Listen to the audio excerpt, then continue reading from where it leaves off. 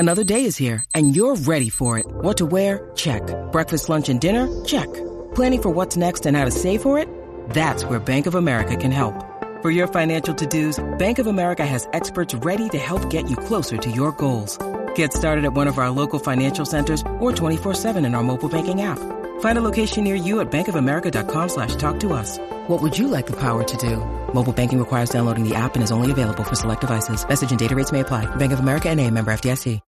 When you need mealtime inspiration, it's worth shopping Kroger, where you'll find over 30,000 mouth-watering choices that excite your inner foodie. And no matter what tasty choice you make, you'll enjoy our everyday low prices, plus extra ways to save, like digital coupons worth over $600 each week. You can also save up to $1 off per gallon at the pump with fuel points. More savings and more inspiring flavors make shopping Kroger worth it every time. Kroger, fresh for everyone. Fuel restrictions apply. With threats to our nation waiting around every corner, adaptability is more important than ever. When conditions change without notice, quick strategic thinking is crucial. And with obstacles consistently impending, determination is essential in overcoming them. It's this willingness, decisiveness, and resilience that sets Marines apart. With our fighting spirit, we don't just fight battles, we win them. Marines are the constant our nation counts on to fight the unknown. And through adaptable problem solving, we do just that. Learn more at marines.com.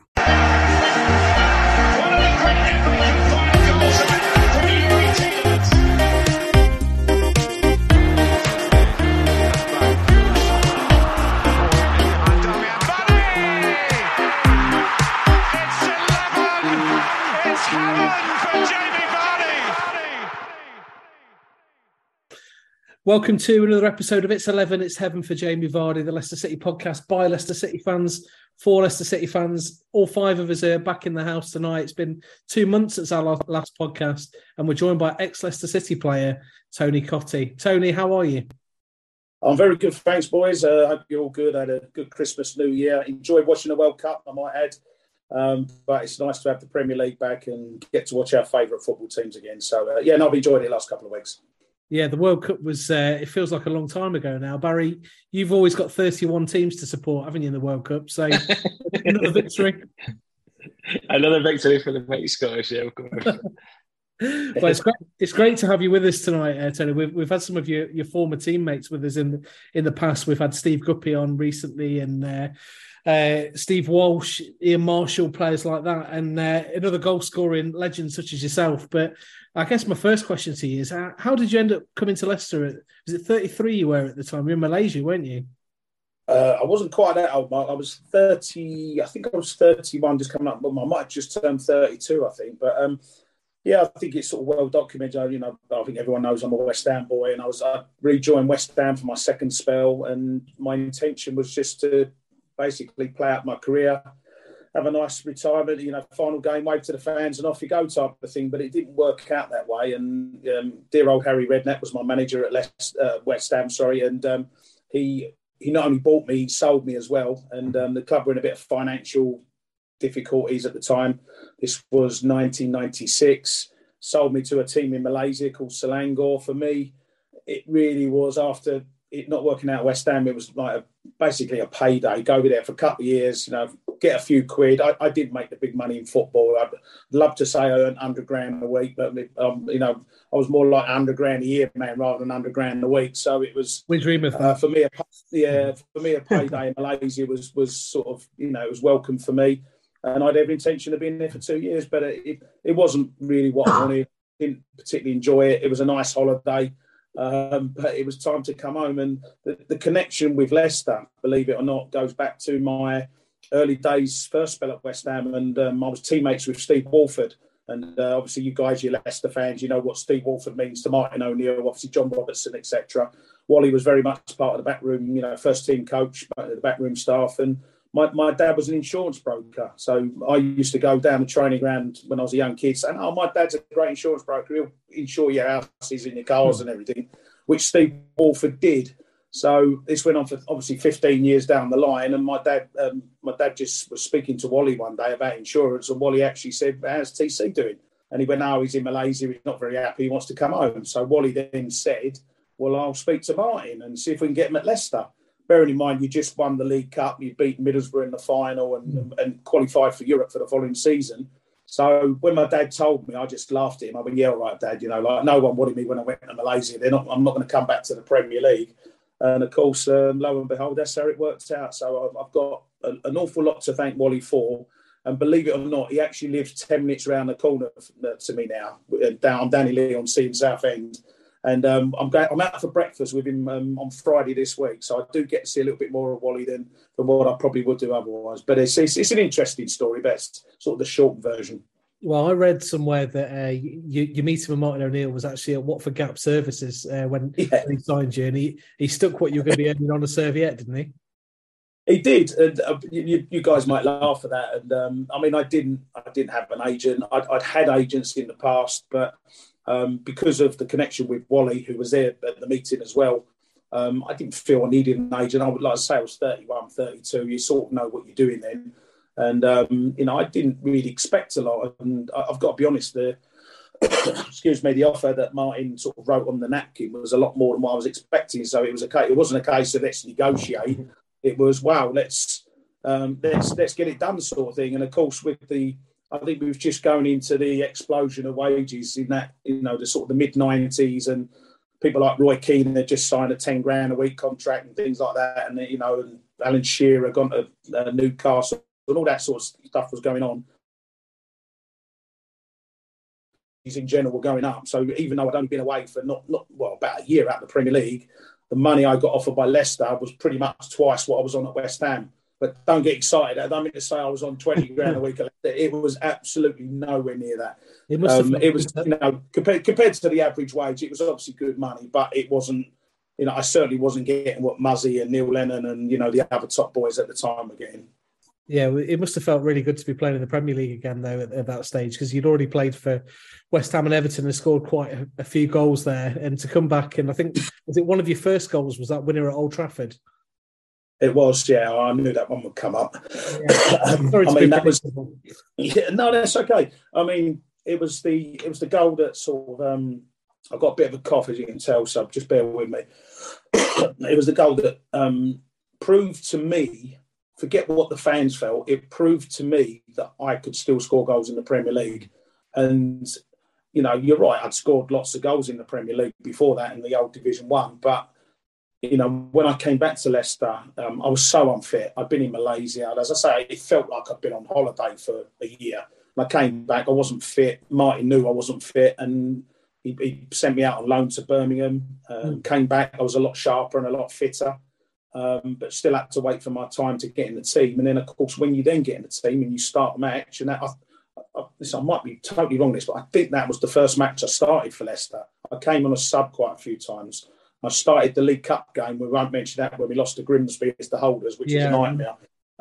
That was awful. But I think my first proper start in the Premier League was the Man United game. And for me to score, and it convinced me, let alone the fans, it convinced me I could still score the goals. And I think from that moment onwards, I knew that I was going to have a good run, and I had to try and get in the team, obviously, because there were some good players. But that was the goal that really sort of made it for me at Leicester. And I think when I go on my travels, I think the one goal that the Leicester fans want to talk to me about is the goal at Old Trafford, because I think it's not the last time we won. Did they not win there in the Premier League season, I think? Or was it? No, that was the last time we won there. Yeah, we've not won since then. I think it was about 4 years before that for us to win that time as well. So the story that I read somewhere was that you got told you were playing in the reserves midweek before that game, and if you impressed, you were going to get a game out at Old Trafford on the Saturday. That's a hell of an incentive, isn't it? Well, it was. And listen, Martin knew his stuff. I mean, he was a wonderful manager. I think with Martin, there was always a mental challenge with how he treated his players. I was an experienced pro at that time. He knew what buttons to press, and he just pressed the button and said, look, if you play well, I'll play you on Saturday. I played at Notts County. We won 1-0 in the reserves, and true to his word, he played me, and as I say, the rest is history. Yeah. And that was your first Old Trafford, wasn't it, Tony? It was what, sorry? Was that your first goal at Old Trafford as well? My first goal, yeah. Yeah.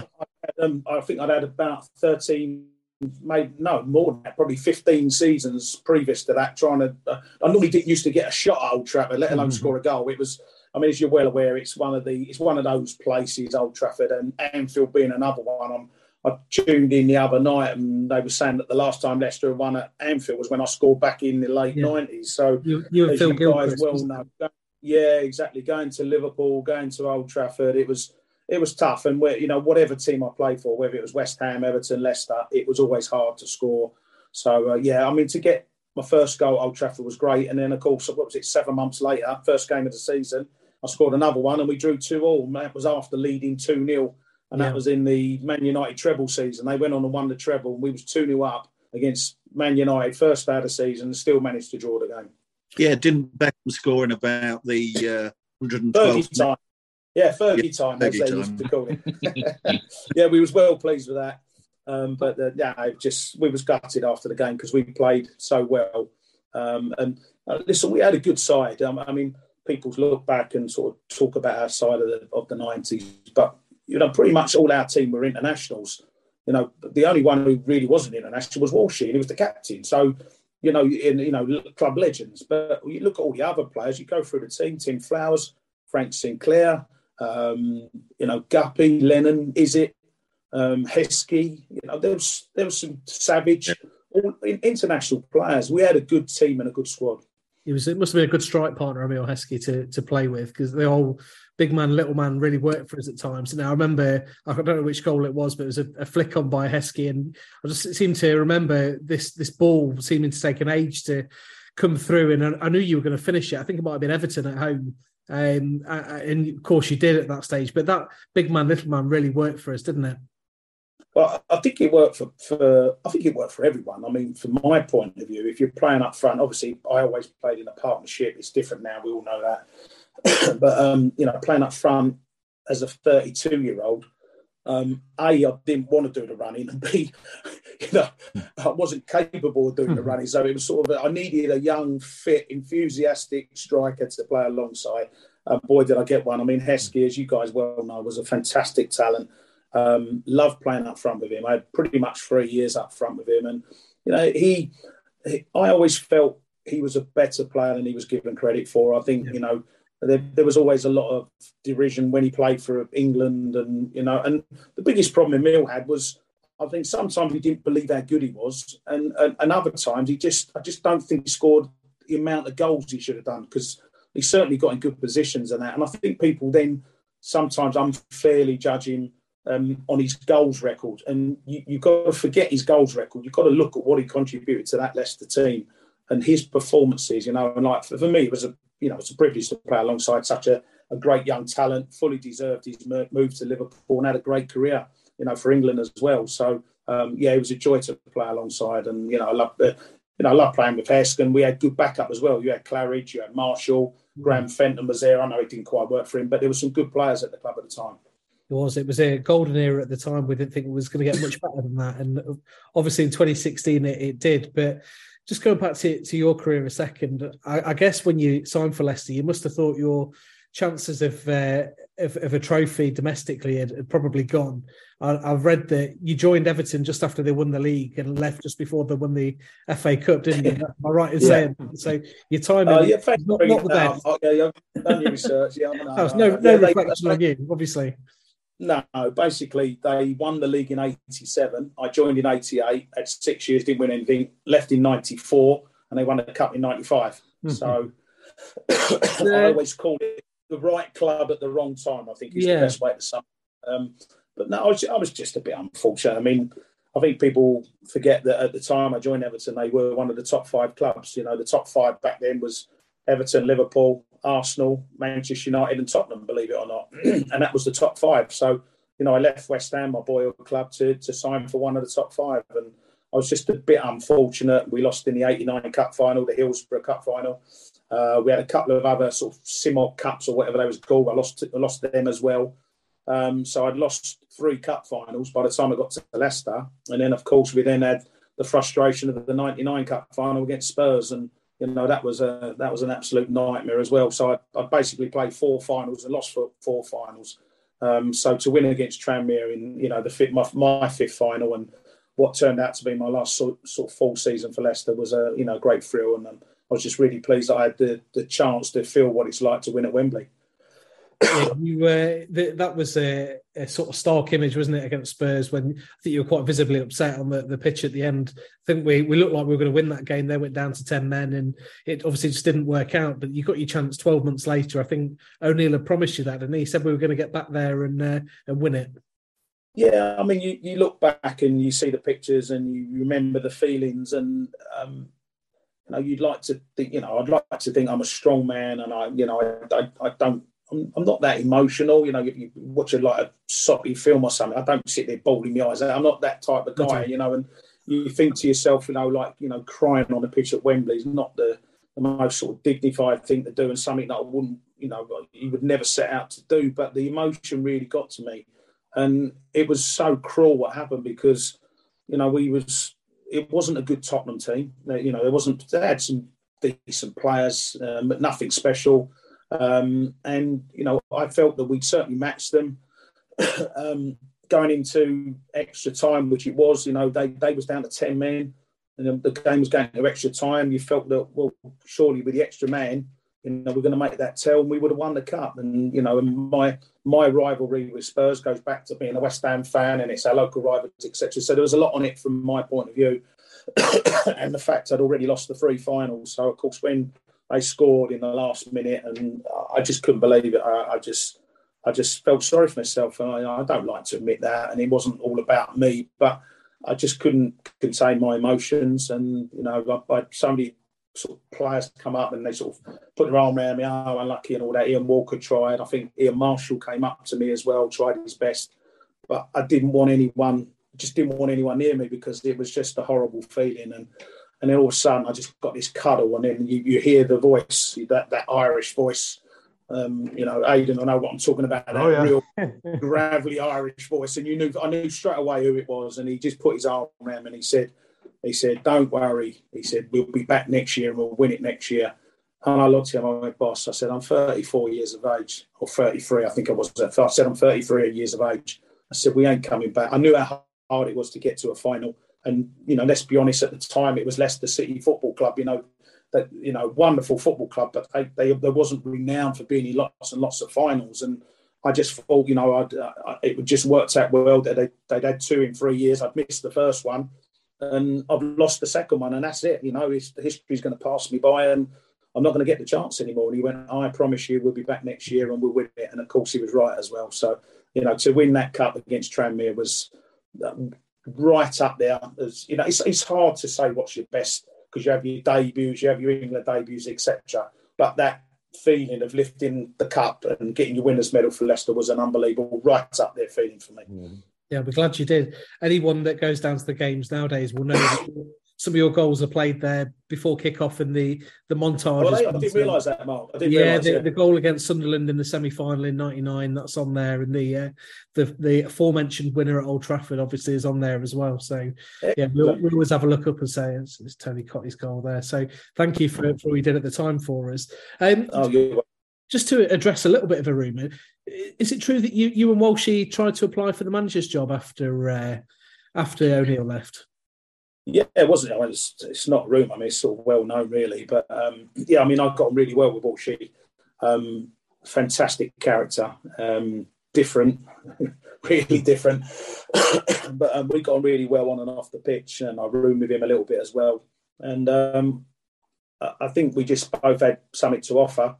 We made an appointment to see the club, sat down with them, done a presentation, which went really well. And after the presentation, Andy Neville, who's still at the club now, I believe, he came up to us and he said, "We didn't expect it to be as good as that." I don't know. It was a sort of compliment. So he said, so I said, well, we both said, well, what does that mean? He said, well, Andy said, well, I think Peter Taylor's going to get the job. I think it was a bit of it already been decided type of thing. I think they sort of gave us the benefit of the doubt because we was both still players at the club. But, if me and Walsh had taken over, then who knows what would have happened. It might have been a different history or whatever, but we would have been very, very keen to protect the nucleus of the people that were there, because there was an incredible team spirit.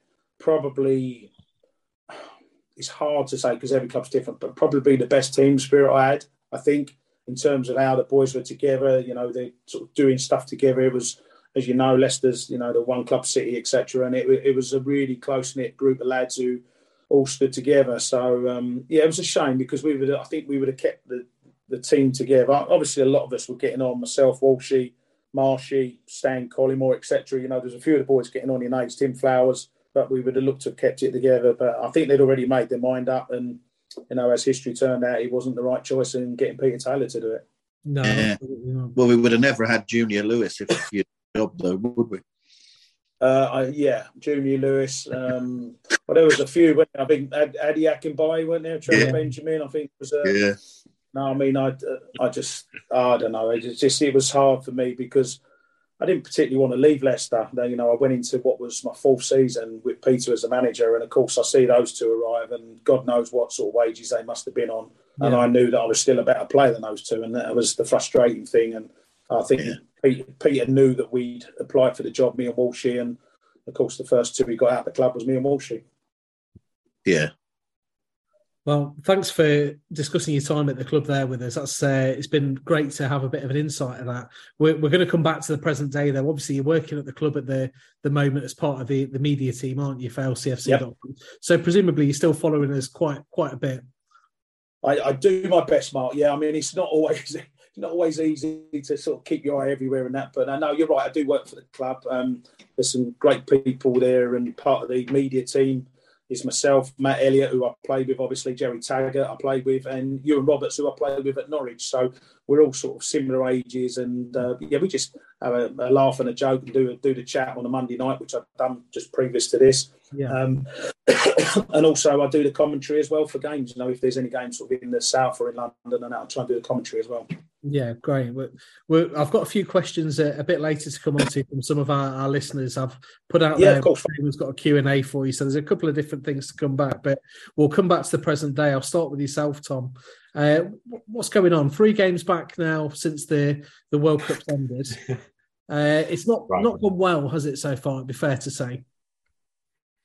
Certainly not. No, I think, as we were going into the World Cup, obviously we were on a bit more of a high.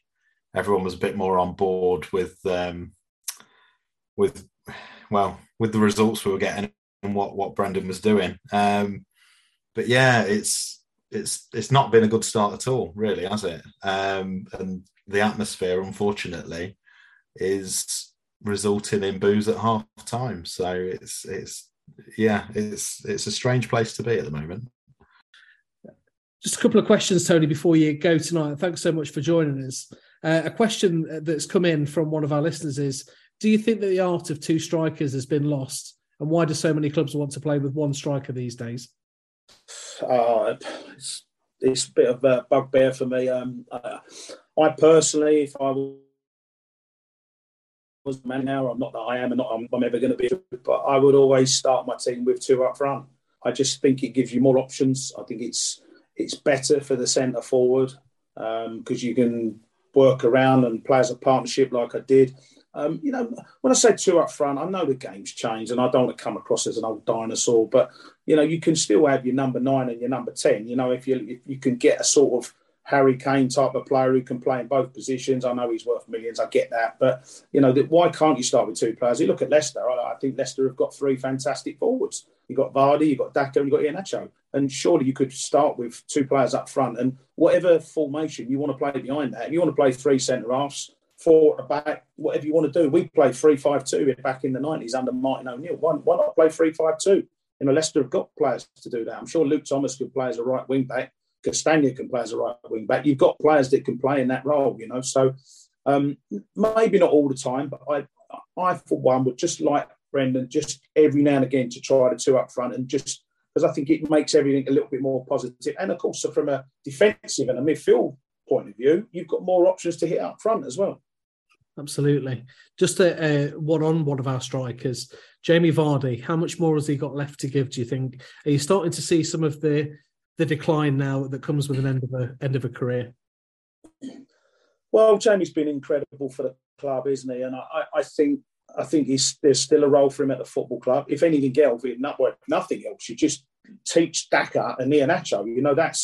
That becomes part of your role as you get older at a football club. You pass on your experience. And, Jamie's obviously not as quick as he used to be. We know that. That's what happens. You can't be 35, 36 years of age, whatever he is, and not lose some of your pace. That's what happens, But he can still finish. We know that. But you've got to be able to get in the position. So I think he'll be an important squad member this year, probably next year as well. And then I think Jamie will then decide when he wants to sort of retire and hang his boots up. But, I, for one, I think it's good when you keep players at a football club. So keep him at the club, teach and help the youngsters, and also keep the fairy tale alive as well. Because I think of all the stories of the 21st century that have happened in football, I think Jamie's is the best one. Because to come from non-league football and then become a Premier League winner and score for your country and everything that he's done is just an amazing achievement. And I think as Leicester fans, you should all be proud of the fact that the club took that gamble to sign a lad from non-league football and give him the platform. And yes, of course, Jamie's done fantastically well, but I think it's a real fantastic story, Jamie Vardy and Leicester City Football Club. Yeah. Absolutely. That's going to be the snippet for the show, I think. That was a passion defence of our number 9. I love it. Yeah. Question here, is the owner's long-term investment strategy to generate future income putting our Premier League status at risk? Do you mean in terms of building the new stand? Is that what you mean, Mark? Yeah. I think you have to get the balance right. I think Leicester are building Liverpool are building a similar stand, aren't they? I know Liverpool, you could argue the revenue, I get all that. But, I think clubs have to progress. I think there's probably a demand for Leicester. I think, as far as I know, they're pretty much sold out for most of the games. What you've got to get the balance right is you don't want a 40,000 all-seater stadium and then you're playing football in the Championship again, because that's not what Leicester want. I think those days of being a yo-yo club, the Leicester fans don't want that anymore. They want to be a Premier League football club. They have achieved enormous things in the last 10 years, not even 10 years, last 7 years. It's been an incredible roller coaster journey, and I've been a part of that as well as part of the media team. So I've loved it and enjoyed it. And the FA Cup final victory against Chelsea was wonderful, and been some great times. The 2016 season, I was working for Sky, and they kept asking me, "Are Leicester good enough? Can they win it? Can they finish in the top 4 and all that rubbish?" And I kept supporting them and saying, "Yes, they can. Yes, they can." And they did, of course, So, but you've got to get the balance right. I think the owners have been fantastic. It was obviously so sad what happened a few years ago to the chairman, but I think Top's been brilliant, and I think they're going in the right direction. Everything for me, I think it's a class football club, good owners. You just have to get the balance right, and I just hope that it does work out, because, as I say, you don't want to be building new stands and then you end up getting relegated, because that's not what people want. But I think the emphasis at the football club is to take it on to bigger and better things than that. So if that means building a new big stand and everything, and plus all the benefits to the local community and the area around it as well, I think that's something that should be done, and I know it's going to be done. Do you think that they will invest this month in new players? Well, let's hope so, because I think that was a disappointment, wasn't it? I mean, let's be honest, apart from Fass, I don't think there was anyone else arrived, did they? And even he was a last-minute sort of arrival. And when you see Fofana going for such big money, you're thinking, perhaps there should have been a little bit more money spent. But, I don't think we ever really know what's going on with Brendan and, the sort of the recruitment team and the owners, and how much money's there to spend. I certainly don't know the answer to that. You guys are not going to know the answer to that. But I think what I would say is that you have to spend in the Premier League. If you spend a little bit of money, you get the opportunity to stay where you are. If you don't spend hardly any money, then obviously other clubs are building around you and spending money. So it's just common sense that obviously other clubs will improve. And if you don't buy, then you're not going to improve. So you can obviously go down or whatever, depending on how much money you spend. So I think it was a disappointment, the last transfer window. I don't think I can't jazz it up as anything else. The only final thing I would say is January's not a good time to be buying players, as we all know, because you think the player that's worth 5 million is going to pay 10 million for, etc. So I don't know. I mean, I think Leicester probably could do with a couple of players to bolster the squad. But personally, I know they will stay in the Premier League this year. Hopefully we'll do well in either of the cup competitions. and then come the end of the season, regroup, rebuild, and see how much money they got. Brilliant. We've got 2 minutes left, chaps. If anyone's got a further question for Tony, other than that.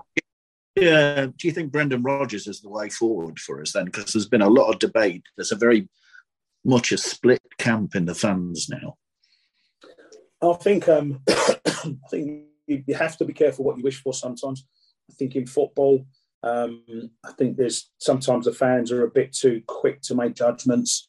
I think Brendan's earned the right to have a wobble or a few wobbles as such because of what he's done over the last few years, to finish in 5th position twice, FA Cup, Community Shield, etc.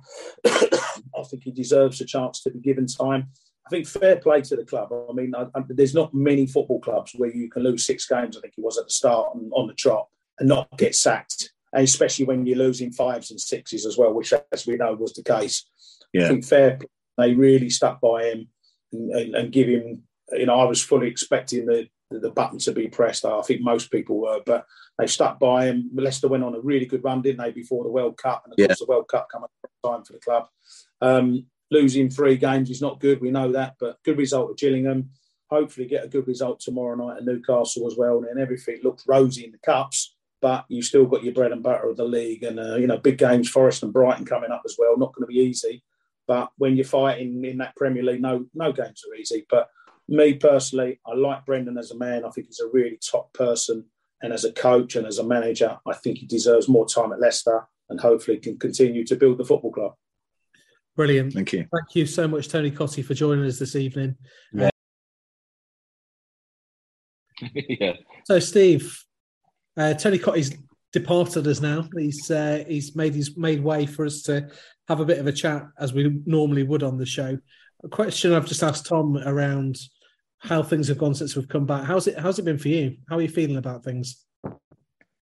Well, concerned in a way. I mean, it's been appalling. Newcastle was appalling, wasn't it? I mean, just nobody was on their game. And Fass and Big Dan have formed a great partnership and were all over the place for that game, particularly at the start. And we never looked like getting back into it at all. And we haven't looked like scoring many goals lately. Then we gave a good go at it at Liverpool. A little bit unlucky not to win, let alone come away with a point, I think, at Liverpool. But again, some dodgy defence cost us a couple of goals. But we played quite well that day. So, and then Fulham, I don't know, it's a difficult one to read, isn't it? Because we were awful to start with, but we lost KDH just before in the warm-up and lost Samari, who's now out for about 6 weeks, 5 minutes in. And we never seem to have the resilience to cover from that. It comes back to where's the leaders?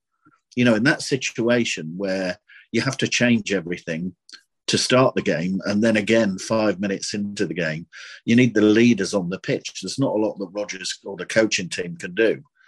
And we played really well after the halftime team talk, right? And we changed a few things and probably should have got back into the game against Fulham.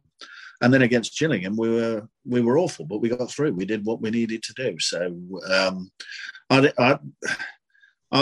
kind of really disappointed, but I'm not too downbeat about it yet. A lot depends on what happens against Newcastle, which is going to be a tough game with all the players out. And then obviously at Notts Forest, where we can't lose. I think we've got to at least get a point there. That'll be a huge, huge game coming up when at Forest. Barry, Leicester 13th in the table, 2 points above the drop zone. How worried should we be? Do you know what's strange about it? I was thinking about not worried about it, but the way Tony talked about it, he was almost trying not to say it. He was almost trying not to say it with the reason they're spending the money on the stand and not investing in players. He was almost saying it's okay doing that, but there's no point in doing it in the Championship. If that makes sense. Yeah. And you could see that fear in him. He didn't want to say it, obviously. I think just through manners. I'm with Tony though. I don't think it's an issue. I think injuries are ridiculous. I think I sort of recapped the sort of highlights of the last few games, and the Gillingham game was poor, but if you look at most of the Premier League teams that played teams below them, they were all poor games, whether they went through or not. Like I think. You want to comment on any in particular? No, thank you. And but I think, like realistically, Liverpool came like Leicester were good. I think Newcastle you can't beat yourselves up about that. Like they are awesome. They're genuinely not. They weren't on the day though. I think we were exceptionally bad on the day. Aye, but like you got to give them credit for that too, because they're making other teams look bad. Is that Newcastle? Like Newcastle, yeah. I think they just are that good. Yeah. So yeah, I think it's hard not to like you can't beat yourselves up about it. I don't think. I do, however, think what's strange for me is considering I went the whole last season wanting Brendan out. I'm starting to think that the players are the problem. Not a problem. Sorry, I'm making a minor molehill there. I think there's players that are not. They're not up for the fight. Like you said, there's no leaders. There's no leaders, but there's players that just aren't willing to fight for it. And when you lose the likes of Slimani, KDH, that's a huge thing for Leicester because they're kind of the battlers. And if you don't have them in your team, then you can look very, very weak. And I hope I'm wrong with that. But I don't like come Newcastle. I don't think that's going to happen for you. Forest is a weird one because they've been playing okay in the league. They got pumped in the cup, but because it was under strength, does that mean they're keeping it for that? I don't know, man. It could be a tough 10 days for Leicester. Well, it could be a tough longer than that, Aidan, because I'm looking at this fixture list, and in the league up until the end of February, we've got Forest away, Brighton at home, Aston Villa away, Spurs at home, Manchester United away, and Arsenal away. That is a horrible lineup. Arsenal's at home. Arsenal's at the King Power. Sorry, Arsenal's at home. All right, That's not an easy one, though, is it? No, that's a horrible lineup. No, I think a lot does depend on. We can't go to the City Ground and get have the same type of performance as we did when we got put out of the FA Cup last season. I think that the fans there, the Forest fans, will be on our backs straight away if they sense any weakness. We need to get our poise back again, and I think that goes for individual players as much as a team. Players like Wout Faes, like Amartey, those are guys who for a game can go either way. And we've seen that for Faes at Anfield, with those mistakes. Players whose confidence can be shot quite quickly. So I think we need to start games well, start well at the City Ground, start well definitely tomorrow night, which Brendan Rodgers has spoken about at St James's Park, and go from there. I think a couple of strong performances will help us as much as anything. I think confidence is a little bit low. The Gillingham, we got the right result at Priestfield, but performance-wise, it wasn't great. Again, not a massive problem. We're through, but I think soon we need, especially maybe tomorrow night, even if we lose at St James's Park, have a good performance. And I think if we get embarrassed, either at St James's Park or at the City Ground like we were in last season in the FA Cup, that's when things are going to start falling apart for us. So yeah, I think it is a challenging run coming up, and we need confidence as much as anything, as much as results. Can I just ask a question? See, when I was watching the highlights earlier on, I was trying to look who's underperforming, and do you know what's harder? I couldn't see who was performing. Yeah. So take Yuri away from it. I think Yuri's been pretty much class the last few games. Like who's that's all we've covered in this podcast, Barry. I know, but But is that because everyone else is playing poorly? What is it? Because the team isn't that much different. So what's happened? This is what I wanted for Brendan is. As much as I felt like Brendan was picking the same team, he had a better selection of players to pick from, and that the performance is what happened, and I wanted him out.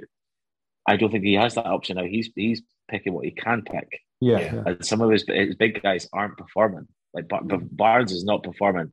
Vardy's not performing.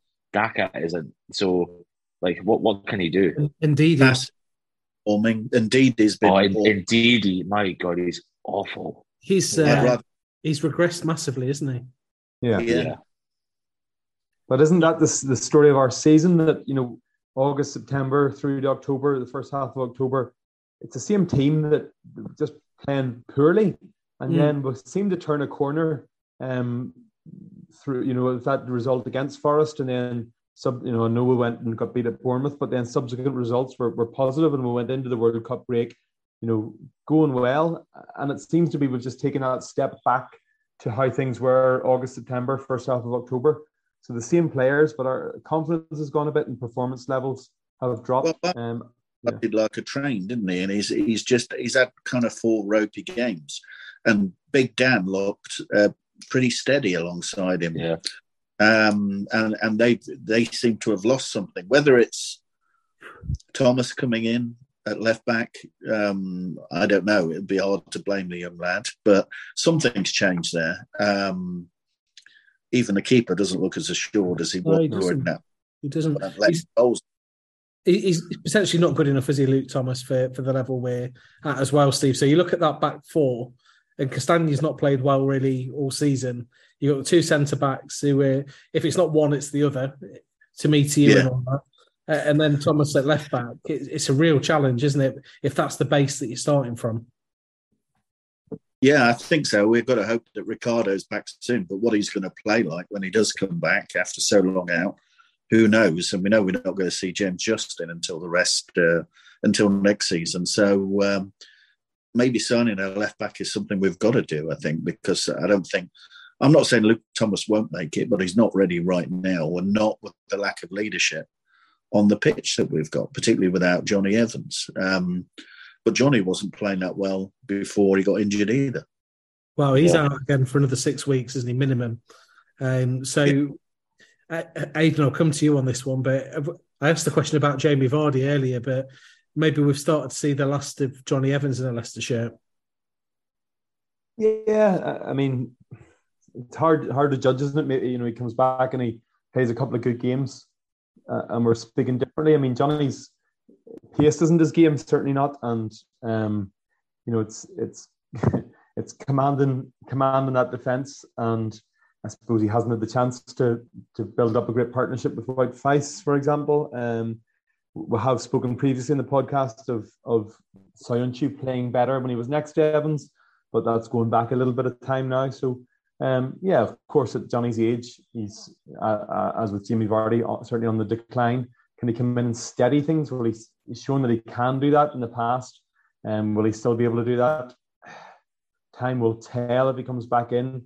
But I think, you know, as a club, we need to be looking beyond Johnny Evans. We need to be looking, if Soyuncu's moving on, which it certainly seems that he is, you know, we need to be looking at rebuilding a defence. The jury is still out in Faes.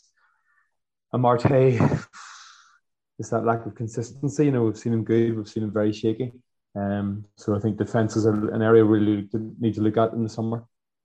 Yeah, defence, right wing, centre midfield, probably. Be more than that. Well, you definitely need a leader at the back, and we haven't got one without Evans playing. Yeah. It is, but like the money can't keep getting spent on the defence, so like realistically, didn't you? But that's what I mean. Like I've got evidence to suggest this, but the last 20 signings for Leicester, it feels like 15 of them have been defenders. That has to stop. Like that can't continue. Like what I suppose, what do you have there? You do need a centre half for sure.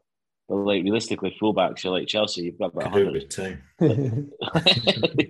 I've got to suggest the fella that's working his way over to you guys in the West Midlands at the minute, Barry, Harry Maguire. I would have had him back in a heartbeat to shore up the defense. Definitely. 100%. Oh, it's a load of rubbish. There's absolutely no way he's coming to us. But like it just needs the right manager to make him good, I think. The right manager will make him a world beater again. He never let us down, to be honest. I know the fans get him going, but he never let us down. My question as well would be, if we're struggling that badly at the back, and we are, how bad is Soyuncu at the minute, Tom, to be third choice behind Wout Fast that is he's having a torrid time at the minute. You can't say he's not. I know he's new and he's young and he made a really good start, but he is having a tough time. And Dan Amartey, who is, average at best. Yeah. Yeah, I mean, Dan Amartey has been in and out of favour, hasn't he, in terms of the fans anyway. But yeah, certainly going through a rough patch. Sionka, it's just bizarre that we've not seen him play in the Premier League, really, have we? So it's played one game. Yeah, it's leaving us in a hell of a situation, and we don't have much longer in front either. Samare wasn't really filling that void that we needed filling. KDH sort of went off the boil a bit. Tillemans again has been up and down, whilst he has had some good games. But yeah, the problem is we're conceding so many goals at the minute, and we're not able to really put any in the back of the net ourselves, apart from one goal scored. Fast. Yeah, he scored all three at Anfield and 3-1. It's your holding mid. Like, Indides went off the boil and it hasn't been replaced. Like, KDH has went up further attacking, which seems to actually be quite fruitful, but he's not going to be there ahead of Madison. It's the number 6, if you want to call it. That hole is huge for Leicester for some reason. It's utterly massive. And since Indides went off the boil, Samari has not really filled it. That's a bigger void for me than the centre-halves. I think it's a huge void. Yeah. And the World Cup, I think, did come at a bad time, right? We'd got through that bad where we'd lost 7 out of 8 games, got 1 point or something ridiculous, went on a good run apart from the game at Bournemouth, and we're looking upwards towards European positions, actually, incredibly, before the World Cup. But I wonder how brittle that confidence is. You don't start the game well against Newcastle. Suddenly you're 2-0 down, getting a good pasting, and it's evaporated, especially with a lack of leadership on the pitch. You haven't got the creative person like Maddison to turn it round. Barnes isn't doing it. Nobody's doing it, really. Nobody's having good games at the moment. I mean, O'Brien was one of our better players at Gillingham, I think. I just wonder how fragile that confidence is, that we've fallen off the cliff again. I think the thing that's alarming about is there 3. It's a weird cliche to use, but there's 3 teams playing worse in the league, and there probably just is. There just is, and no more. And that's what January is important. Picking points up though, because the whole bottom is concertinaed up. Well, no, it's Southampton, Bournemouth are almost gone. Southampton are ranked, but when you look at the next 5, even up to Villa, if you look up to Villa, which is 11, like none of them are really performing. But some teams are picking up points. Like we beat Spurs. The other teams, Crystal Palace are picking up points, things like that. Like Everton, they've got it in them. They play shite for ages, but they'll get 2 wins on the trot, and then that's them clear again. Like Barry, and I think we've got to rely. We have to beat the teams around us when we play them. For sure, yeah. We don't beat anyone else, Steve, do we? We've not beaten anyone higher than 12th in a calendar year. But maybe that's what this season is. That's maybe what this season is. Like it's just staying in the league. If you get some silverware off of the cups, then it's better than most teams are going to do. But realistically, maybe this season is just the season just to survive. Aidan, if I offered you the chance to either get 3 points at the City Ground on Saturday or to beat Newcastle tomorrow in the Cup, which one would you take? 3 points at the City Ground all day long, I think. 100%. I think losing at the City Ground, that's going to be tough. If we go there and lose, it's tough for us. A draw is okay, but to go up there and lose, just what it means confidence-wise for the league needs to be our bread and butter. Yeah, it's lovely to get a run in the cups, but as Baz was saying, we need to solidify Premier League football for, and you don't want to be in a relic, you don't even want to be finishing 17th that you're biting your fingernails until the last day. You want to, be... You don't want to be Wigan. No, you want to be 13, 14, 15, at worst. So no, I take the 3 points. With that in mind, then, Steve, how should the lineup look tomorrow in terms of strength? And would you be expecting a similar lineup to the one that went out against Gillingham on Saturday? No, I think he'll put back in the players that were rested, by and large. Probably not Daka, because he might not be fit enough for a full game. But I think Barnes and Fass and Amati will play, to be honest. But I agree. I think Forest is the more important game right now. Yeah. Are you surprised, Tom, that we're here on the 9th of January and we've not even looked like making a signing yet? We're a third of the way through the window. Brendan Rodgers said there's money to spend.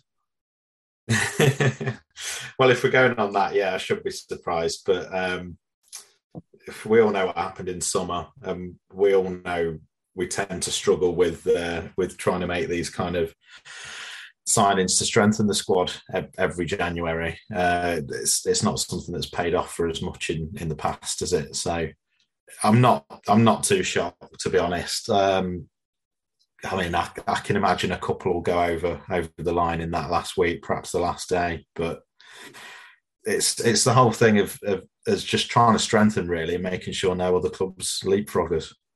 Well, no one has. That's the World Cup, man. The World Cup has put everyone into a bit of uncomfortableness. Like no one has. Like generally, no one has. So it is going to be that last week tombola. I think that's when it's going to kick into gear. It's going to be a massive, exaggerated domino effect because the problem is being able to. Sorry, Barry. Yeah, I was just going to say the problem is, who are we expecting to go within that last week, and how do we fill those kind of positions? You can't allow your big boys to go.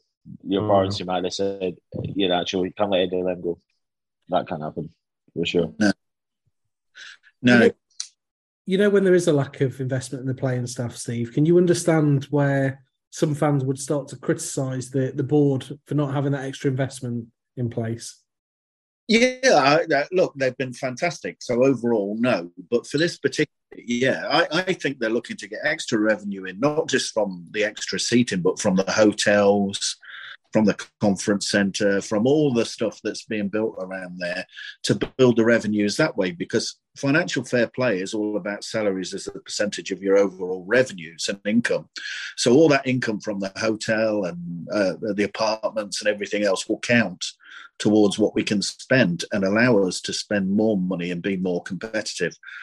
But to be fair to Rodgers, we had the 20th spend in the league, the bottom spend, right? You can only go backwards when that happens, unless the young players go on, a growth spurt in terms of their abilities and everything else, and that hasn't happened. So, I think they've got to be careful, as Tony Cottee said, to get the balance right. Of course, we've got to invest in the future to be a sustainable, bigger club that challenges at the top end of the Premier League, but we've got to stay in the Premier League. Because it's the Championship, not an easy league to get out of. No, well, it could be an easy league to get out of this year, Aidan, couldn't it? The way things are going there. Are Leicester serious contenders to go down in your mind, Aidan, or do you think we've got enough about us at this stage? I think we've got enough about us, and I think I was encouraged by how we changed things around and we turned things around in October, November, and I think we're capable of that again. So I think there are at least three worse teams. I said at the beginning of the year, and I'm the most accurate out of all of us at the moment. I'm sure you'll remember. I spoke about a 15th place finish, and I'm going to stick with that. All right. I'll take that right now. I would take if you offered that to me right this second, and it's a crap season, and we finish 15th just to stay in the league. I think that'd be quite good. Of course, we've got an opportunity, Tom, in the cup to progress in the FA Cup to the last 16 there as well. With a game against Walsall in the next round, a local one for myself. But it's a bit of a fortunate draw again, isn't it? It is a bit, yeah. I mean, we should all be smiling about it, but Gillingham wasn't really a pushover, was it, when you feel like it should have been?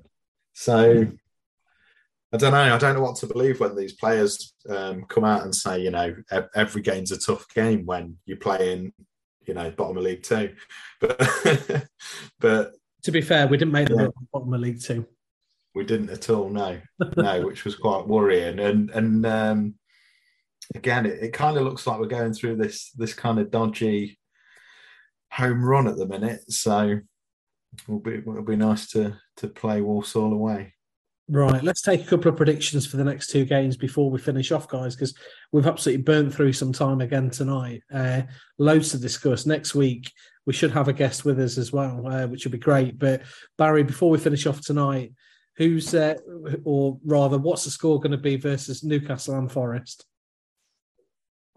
I think it'll be a defeat to Newcastle, 2-0 Newcastle, and I think Forest. I'm going to go 2-2 draw. Okay, Steve. That's a tough game. The Forest one. Yeah. I agree with Barry. 2-0 Newcastle, but I think with a weakened team, we'll battle and do okay. We won't be shamed because I think they're going to be nearly full strength. And I think, like Barry, I think it'll be a draw, but 1-1 with a Forest game. Tom? Yeah, I'm going to go Newcastle. Are going to beat us 2-1. Forest,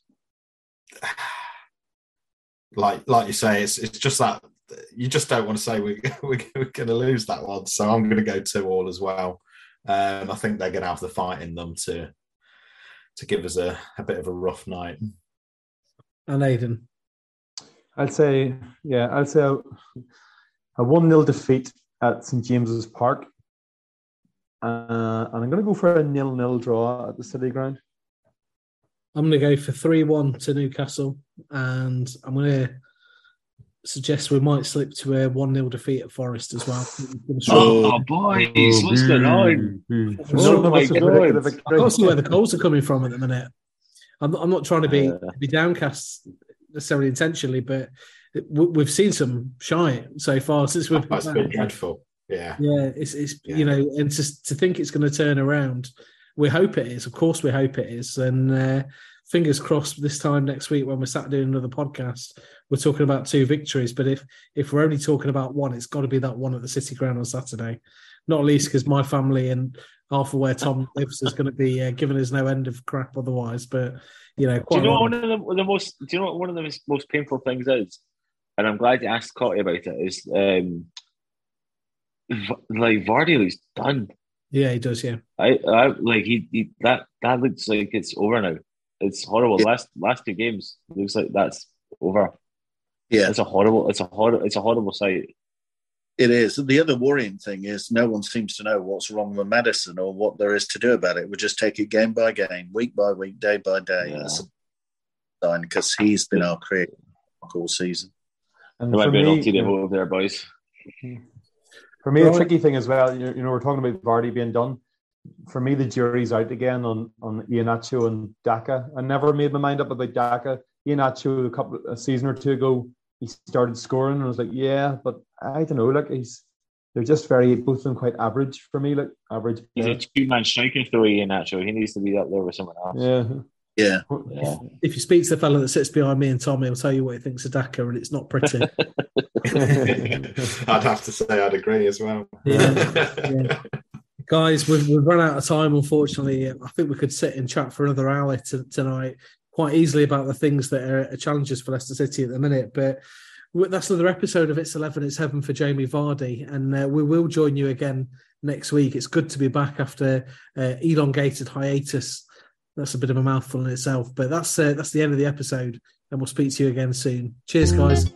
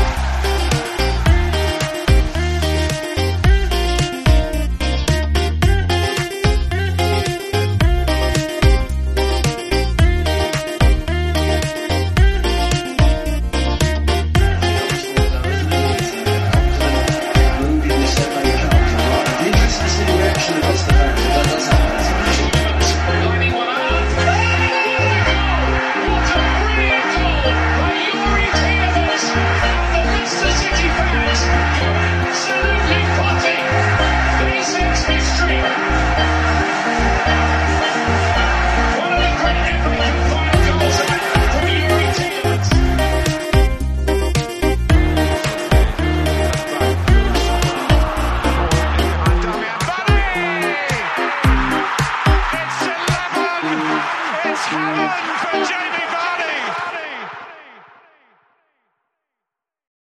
Sports Social Podcast Network. Hey guys, it is Ryan. I'm not sure if you know this about me, but I'm a bit of a fun fanatic when I can. I like to work, but I like fun too. It's a thing. And now the truth is out there. I can tell you about my favorite place to have fun. Chumba Casino. They have hundreds of social casino style games to choose from with new games released each week. You can play for free anytime, anywhere. And each day brings a new chance to collect daily bonuses. So join me in the fun. Sign up now at ChumbaCasino.com. No purchase necessary. VGW Group. Void where prohibited by law. See terms and conditions. 18+.